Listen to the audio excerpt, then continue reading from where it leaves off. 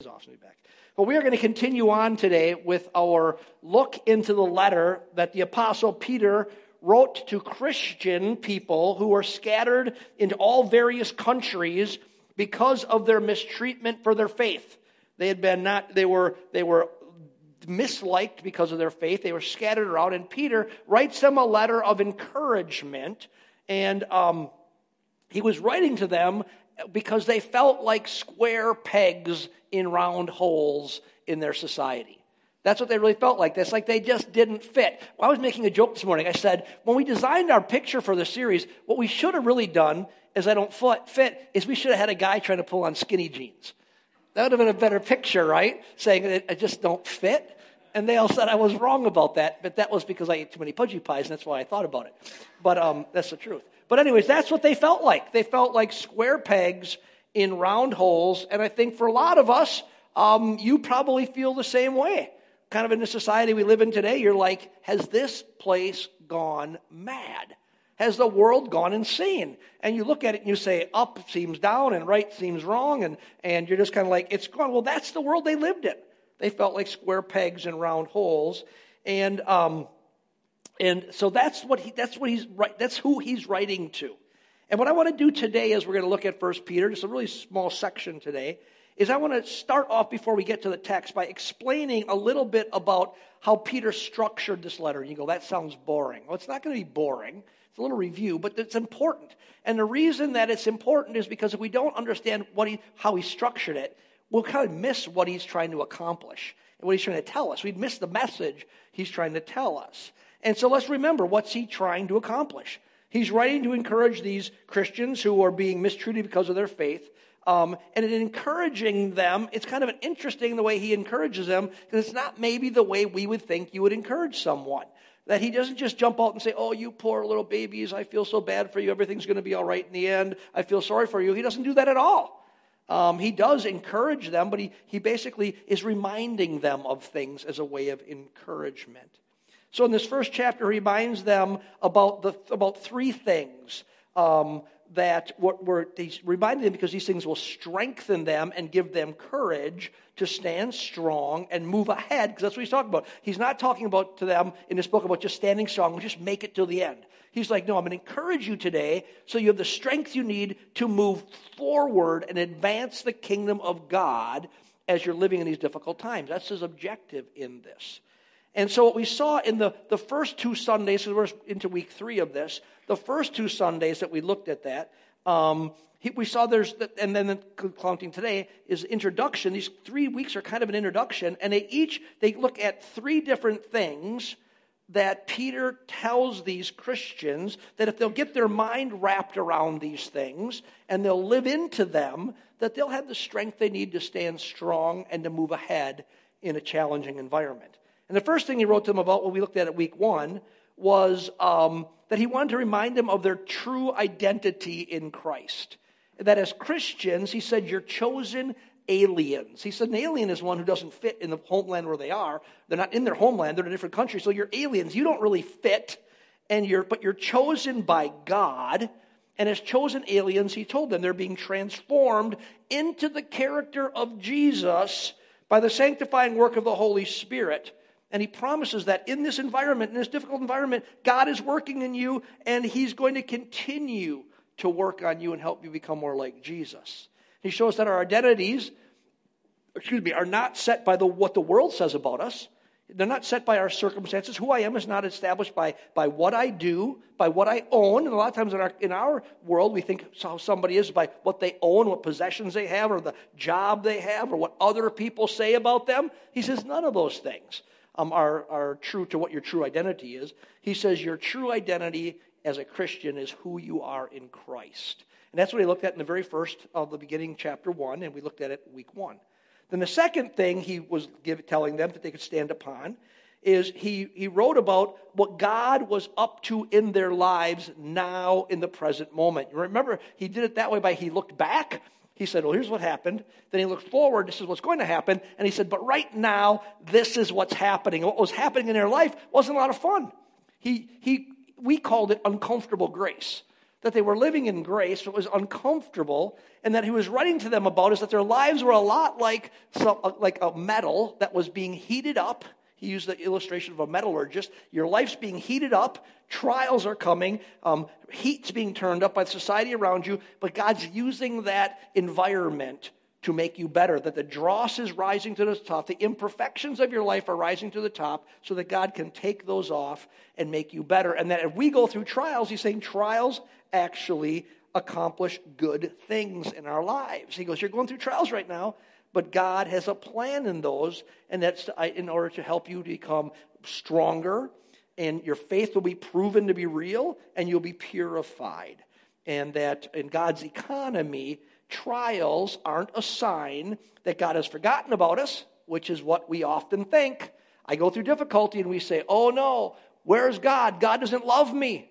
God's not around. How come everything's going bad? God must be mad at me. And he's like, no. God's not mad at you at all. He says trials aren't a sign that God has forgotten about you or doesn't love you. Rather, they are opportunities that God uses, doesn't cause, but uses to help us to get better, to grow in our faith, like metal that's heated up, gold that's heated up so the imperfections rise to the top. So those are the first two things he reminds them of. Now today we're going to look at the third one in just a minute. And the third thing that Peter writes about to equip Christians to be able to stand strong and advance in times of difficulty is what we're going to look at here. And in these verses, Peter wants to help us get a glimpse into the amazingness of our salvation. So week 1, identity in Christ, in who you are. Week 2, hey, God's doing something right now through your trials. Week 3, he's saying, I want you to get a glimpse into the amazingness of your salvation. He wants us to consider how awesome it is to be a follower of Jesus. And he's used the term this way. It's awesome to be saved, and we know that means to be set free from sin and death. To be a Christian, he's saying, is wonderful. And Peter knows that if we can just get a glimpse into what it really means to be in Christ, to be saved, then no amount of difficulty in the world, feeling like you're out of place, no amount of difficulty in the world will be able to dampen your spirits. And now that's what we're going to look at in just a moment. And we won't get to something today, but let me just explain it so you understand the structure here, that the reason he's doing this is he's saying, here's these 3 things to stand upon, because what we're going to look at next week, starting in verse 13, he's going to say, now based on that, based on these 3 things, now let's get going to what God has asked us to do. So that's why the structure is important. These things are not disconnected. He's saying, here's 3 really important things for you to know about your walk with Jesus, about the trials you're going through right now, that they have a purpose, that God is doing something on purpose in your life, that God is accomplishing something. He hasn't forgotten you. All this stuff is happening. Your salvation is wonderful. And based on understanding that, now let's get about the business of being Christians. So that's what we're going to start at next week. That's the structure. But before we get to that, let's look at this third topic, this idea of our amazing salvation. So 1 Peter chapter 1, we're going to look at just verses 10 through 12. So open up your Bible. You're probably there by now, or fire up your phone. 1 Peter chapter 1, starting in verse 10, says this. As to this salvation, the prophets who prophesied of the grace that would come to you made careful searches and inquiries, seeking to know what person or time the Spirit of Christ within them was indicating as he predicted the sufferings of Christ and the glories to follow. It was revealed to them, that the prophets, that they were not serving themselves, but you, in these things which now have been announced to you through those who preach the gospel to you by the Holy Spirit sent from heaven, things into which angels long to look. Look how he starts this section off. As to this salvation. He's talking about the salvation that we have. That's his topic. To understand what Peter is writing about here as to this salvation, let's look back a couple verses, because it kind of explains why he said that. Look at verses 8 and 9. He says, and though you have not seen him, and him is Jesus, though you have not seen him, has anybody seen Jesus? No, not really. I said that one time I was preaching the street mission when I was in college, and a guy stood up and goes, yeah, I just saw him on the corner of this and this. And he really did. And I'm like, okay, it was a rhetorical question. But we know this. We haven't seen Jesus. So verse 8, and though you have not seen him, you love him. And though you do not see him now, you but believe in him, you greatly rejoice with joy inexpressible and full of glory, obtaining as the outcome of your faith the salvation of your souls. And he says, and as to this salvation, as to what he's just written about, he says, we obtain as the outcome of our faith the salvation of our souls, which, he says, causes us to rejoice with joy inexpressible and full of glory. He's saying this amazing salvation that causes us to rejoice with a joy that's so wonderful. He says it's inexpressible. It's full of glory. He says, as to this salvation. That's what he's writing about. In this section, Peter is focusing on our salvation. He's reminding mistreated Christians about what they do have. You know, there's a saying that Jan Johnson, who was a professor I had, used to always say, do what you can, not what you can't. We talked about that a lot this week when we were on vacation because we were dealing with elderly parents going through problems. That was basically our whole week, was dealing with a mom with Alzheimer's and a dad who's losing his sight. And it was a challenging week, the whole week. And we kept talking about, well, do what you can, not what you can't. And that's kind of what Peter is doing here. He's saying he reminds mistreated Christians about what they do have, not about what they are losing or what they were enduring. He says, as Christians, you are saved. You have salvation. And my thought is, do we really grasp what that means? And from Scripture, we understand is what it means that before you came to put your faith in Jesus as Savior and Lord, that you and I were totally lost. We were spiritually dead. We were without hope for eternity. We were chained by sin and unable to get free. But God himself saved us. God himself set us free. He chose while we were in sin and rebellion to set us free, to save us. He gave his life in our place to pay for our sin debt by dying on a cross for us. And by doing that, what did he do? He saved us. The Apostle Paul, not the Apostle Peter, but the Apostle Paul explains it like this in his letter to the church at Ephesus. He said, remember that you were at that time separate from Christ, excluded from the commonwealth of Israel, and strangers to the covenants of promise, having no hope and without God in the world. But now in Christ, you who formerly were far off have been brought near by the blood of Jesus Christ. That's what Peter is talking about, the same thing that Paul is talking about. Salvation isn't about joining a church. Salvation isn't about believing some particular points of doctrine or being nice or doing good things in the world. No, it's not about that. It's so much more than that. It's about responding to God's offer to be rescued from damnation and hopelessness. It's about being brought into a real and a loving relationship with God, the only true God. Paul says, you were far off and now you have been brought near in Christ. That's what salvation's all about. And Peter says about salvation here, it's all by grace. Look at verse 10. As to this salvation, the prophets who prophesied of the grace that would come to you. Salvation by grace. It's all by grace. But I wonder if we really grasp what that means. We say it so often, saved by grace, but do we really think about what it means? It means that we don't deserve it. That's what saved by grace means. It means you don't deserve it and I don't deserve it. It means we didn't and can't do anything to earn it. It means no amount of effort can achieve it. It means that it's not about you and it's not about me, that it's all about him. It's all about God and what God has done for us. Salvation by grace, as we usually think of it this way, undeserved favor, is about what God has done about the human dilemma. The human dilemma. Sin rendered mankind lost. Sin rendered mankind damned, powerless to do anything about it, and that's a dilemma. You're in a spot where you're lost and you can't find a way out. It's a dilemma. Salvation by grace tells us that God solved the human dilemma. God, according to the Scriptures, before anything was ever created, the Bible says, had already decided that he would solve the human dilemma of sin, separating man from God, leading to losses and damnation. That God himself, the Son of God, 1/3 of the eternal Trinity, 1/3 of God the Father, God the Son, and God the Holy Spirit, the very Son of God, would leave the glory of the Trinity and become a human with all of the limitations and pain and problems that involves. And as a man, God himself would allow wicked men to kill him. He allowed that. Beyond that, he designed that process so that his death would pay the penalty that each of us deserves to pay because of our own sin debt. That's what salvation by grace is all about. God did it all. We only respond to it. God did it all. God arranged it all. God does it all.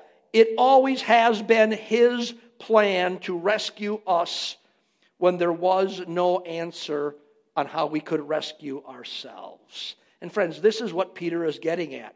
When in his explanation of salvation by grace here, he talks about the prophets. You wonder why he does that? He talks about the prophets that foretold about Jesus' coming. Look at this once. Look at verses 10 and 11 again. As to this salvation, the prophets who prophesied of the grace that would come to you made careful search and inquiries, seeking to know what person or time the Spirit of Christ within them was indicating as he predicted the sufferings of Christ and the glories to follow. He's talking about our salvation here by grace. He's saying it's all about the activity of God towards us, not our activity. We only respond to it. And it's about God's loving activity towards us. And he says, and that's how you know it. Here's how you know it. He brings up the prophets. He said the prophets, the holy men and holy women of God, received revelation about Jesus coming long before he came. And notice what it says about how the prophets knew what would come in the future pertaining to Jesus Savior. What's it say here? How did they know what was going to happen? He says, the Spirit of Christ within them was indicating as he predicted the sufferings of Christ and the glories to follow. How did they know what was to come pertaining to Christ? Jesus himself, it says the Spirit of Christ within them. Jesus himself was letting them know what his plan was long before he ever came to earth to live it out.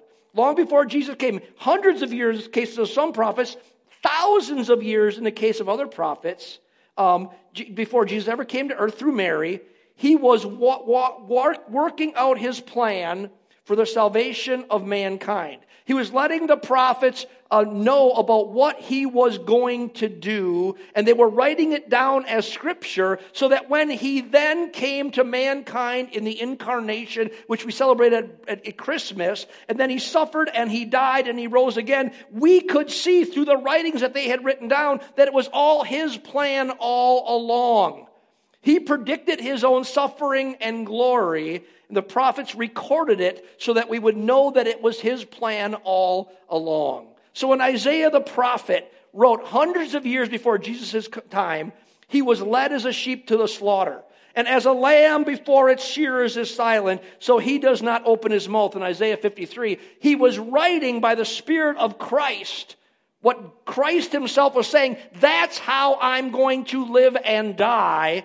And when David, the psalmist, wrote, a band of evildoers has encompassed me. They pierced my hands and my feet. I can count all my bones. They look, they stare at me. They divide my garments among them, and for my clothes they cast lots. When he wrote that down, these were words Jesus himself, by his Spirit, had given the prophets to record, so that years and years, and actually millennium later, we could look back and see that it was Jesus' plan all along. Friends, that's salvation by grace. He wasn't reacting to what happened. He planned what was going to happen. It was always all about God, all along. Jesus was working out the rescue plan that would rescue lost humanity. He was solving the human dilemma. God did it all for us. And that's why Peter says it's salvation by grace.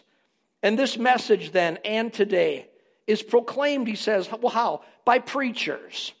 Simply people sharing the story. If we look at that, when it talks about preachers, it's not talking necessarily about somebody like me, who's a preacher. You go, hey, pastor or preacher, I make my job talking about Scripture. The word really there is about just really common people preaching, speaking the truth.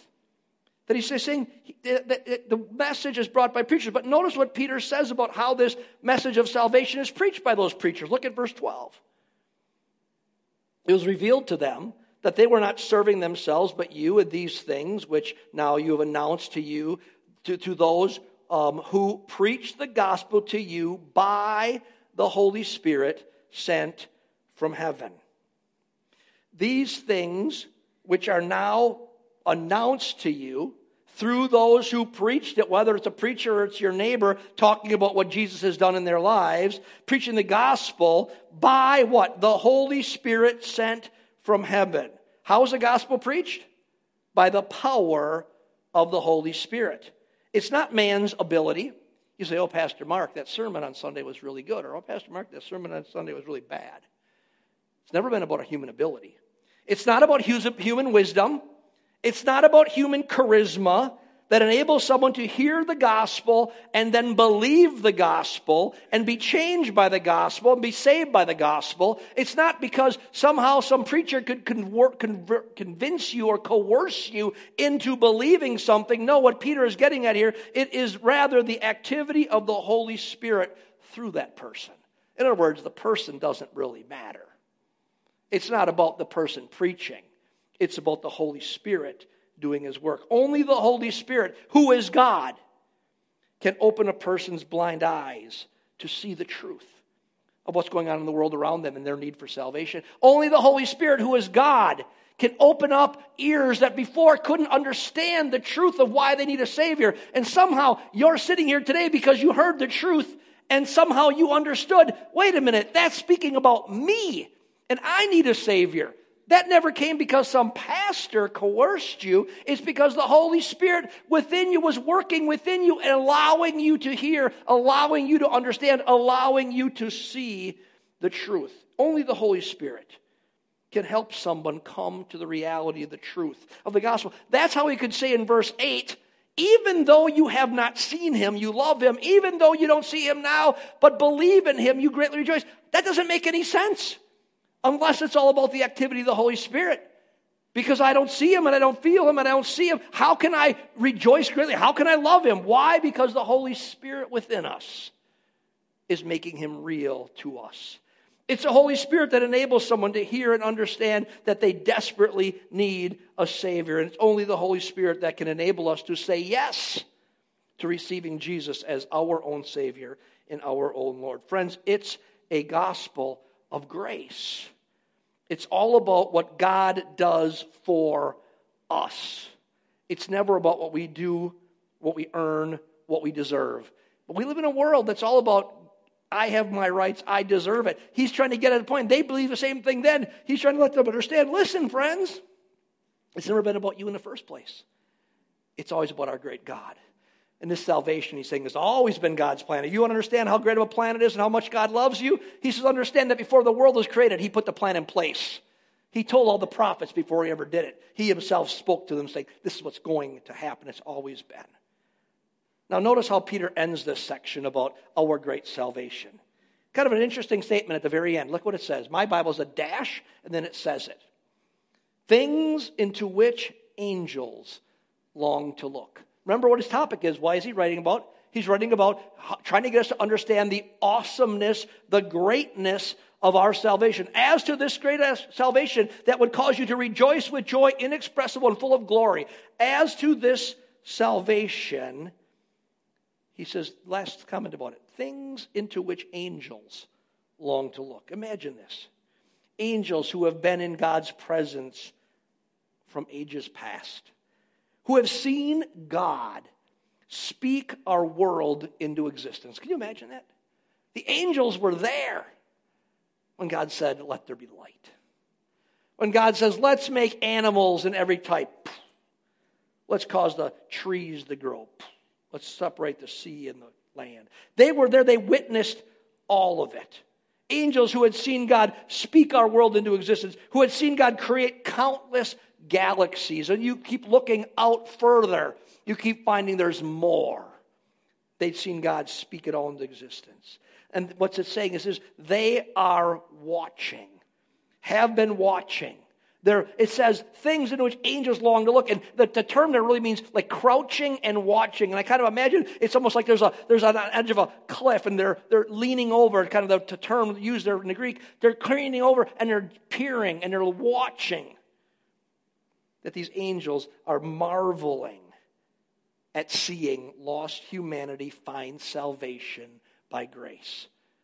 We flippantly talk about it like it's nothing. It says angels who've been around for as long as they're created also, but God created them before us. The angels are marveling at seeing lost humanity find salvation by grace. They are watching and have been watching as one by one men and women, boys and girls, hear the gospel, hear the good news, and they find Jesus, and they find life in Christ through Jesus.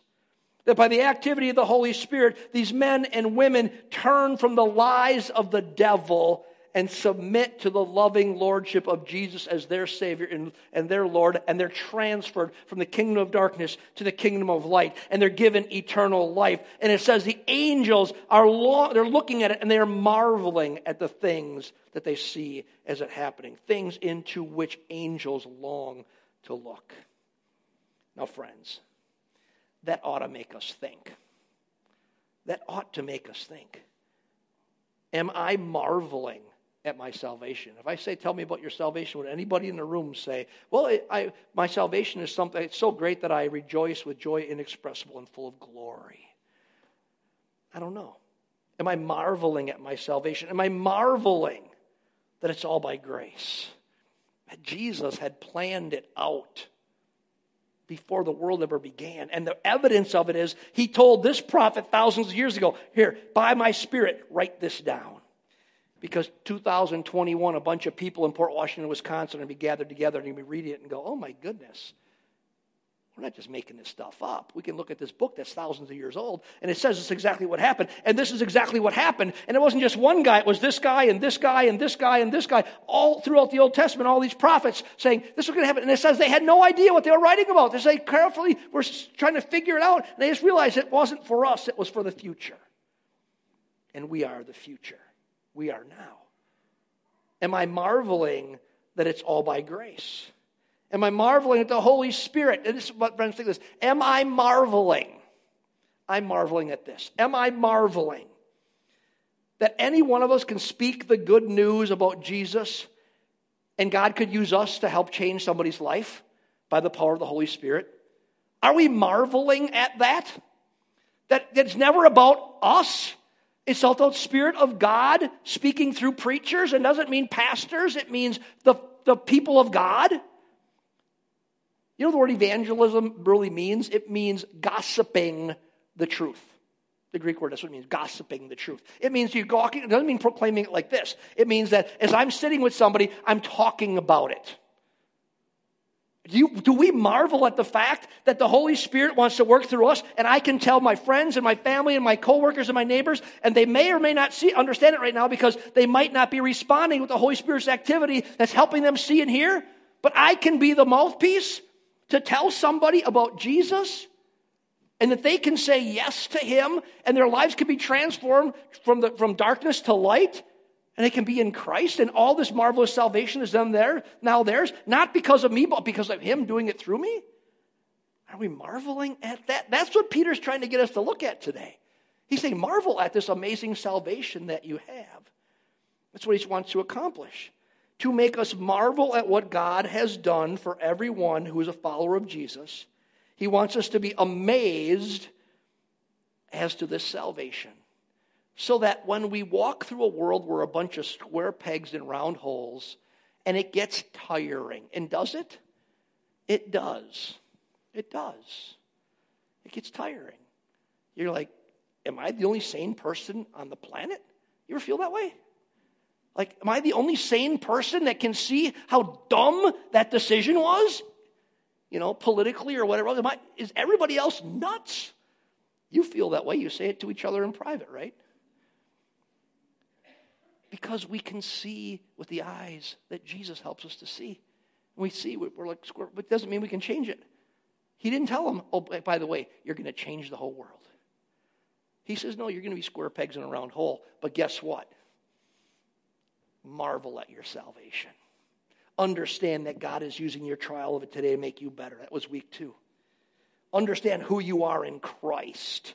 That you are an alien who's chosen by God to live in this time at this place, and he's going to speak the truth through you.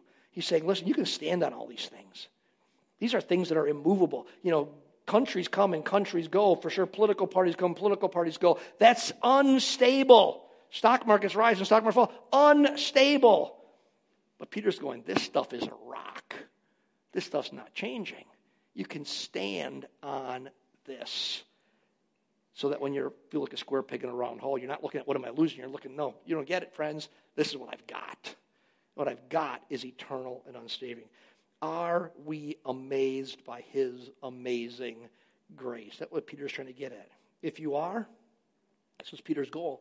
If you are amazed, then his contention is that the difficulties you walk through will be manageable. He doesn't say they'll be gone. He says they'll be manageable. He says you keep your eyes on the God of marvelous grace, and you can walk through it. But there's another thing that we should ask ourselves today. Have we responded to that voice of the Spirit of God in our souls, saying that this amazing grace for this life with Jesus is for every one of us? Have we said yes? Yes to Jesus. Yes, I want your life. Yes, solve the dilemma. Help forgive me of my sins. Yes. We know this. We can do that only one way. That if there's something inside of us that's saying a hunger to say yes, it's because the Holy Spirit of God is doing an activity in your spirit, causing you to be able to do that. That's what Peter's getting at today. And I would just contend this on a beautiful end of June day in a world that God created, and we're talking about his marvelous grace. There's no better day in the world than to say, if you haven't yet, Jesus, it's that thing inside of me. I haven't seen you. That's what he said. Although you have not seen him, you love him. And though you do not see him now, you believe in him. How? Only by the activity of the Holy Spirit, making him real to you. If you're going, I want to say yes to Jesus, that you do that today. Bow your heads with me. Let's pray together. Lord, I want to just, on behalf of our church family, I want to thank you.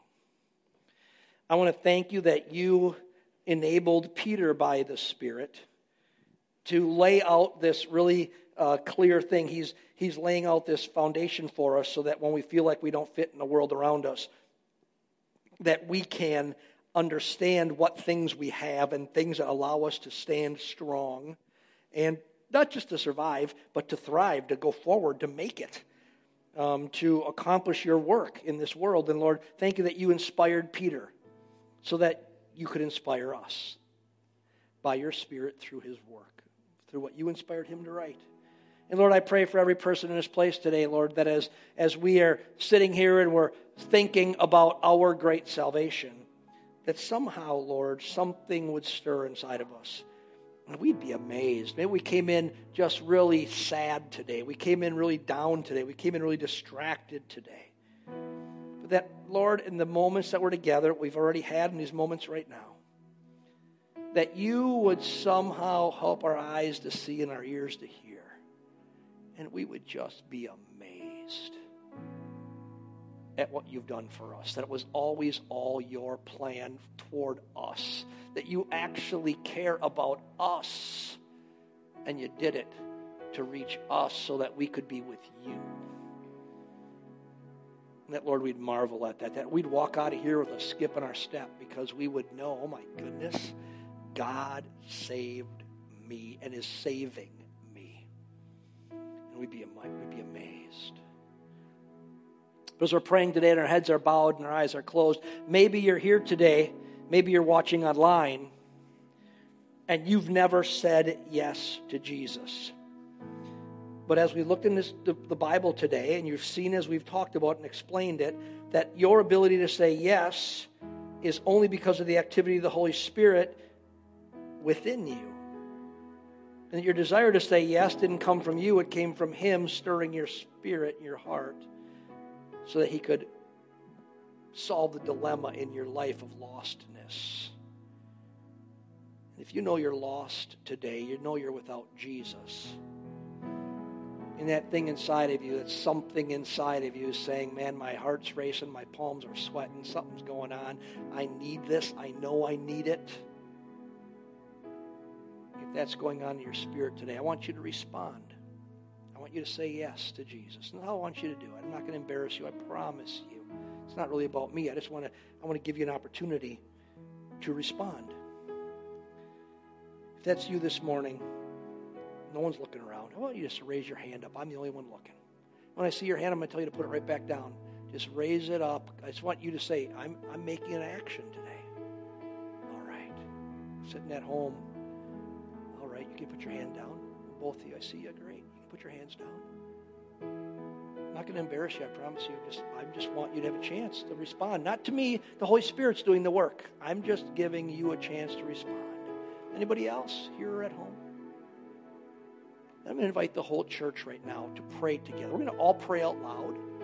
Those of you who raised your hands, I want you to pray this. There's no magic words. Remember, this is the activity of the Holy Spirit. We're just cooperating with Him. I want you to just pray along. And we're all going to pray it. So you're not singled out. We're all going to pray. And what you're simply doing is you're asking God to come into your life. In a real, powerful way, Jesus coming into your life. So let's all pray this way. Dear Jesus, thank you that you love me. Thank you for your plan from ages past where you gave your life for me. And today, I acknowledge that something's happening inside of me. That you are calling my name. And today, I want to respond. I say yes to you. I want to be your follower. I want to be your child. I need the junk of my life washed away. Forgive my sins. Wipe away my past. Give me a new life from this moment forward. So, Lord Jesus, I want to follow you, but I don't know what that means. So I'm asking for your help. Lead me every day as I walk with you. In Jesus' name, amen. If you prayed that prayer here today or you did it online and you're watching, I'm going to challenge you to do one thing at least before you go to bed tonight. I want you to tell somebody that you know walks with Jesus, knows Jesus. I want you to tell them, today I said yes to Jesus. Here's why. Because I'm not going to tell them. I'm not telling them. It does two things. Number one, it cements it in. Because the same way there's a Holy Spirit, that the only reason you responded is because something inside of you was drawing you. That's the Holy Spirit of God. The same way the Holy Spirit is drawing you, we believe in the Holy Spirit, God the Father, God the Son, God the Holy Spirit. We believe in angels. We talked about angels looking. We also believe in an evil angel called the devil and his evil angels. There's good fighting bad.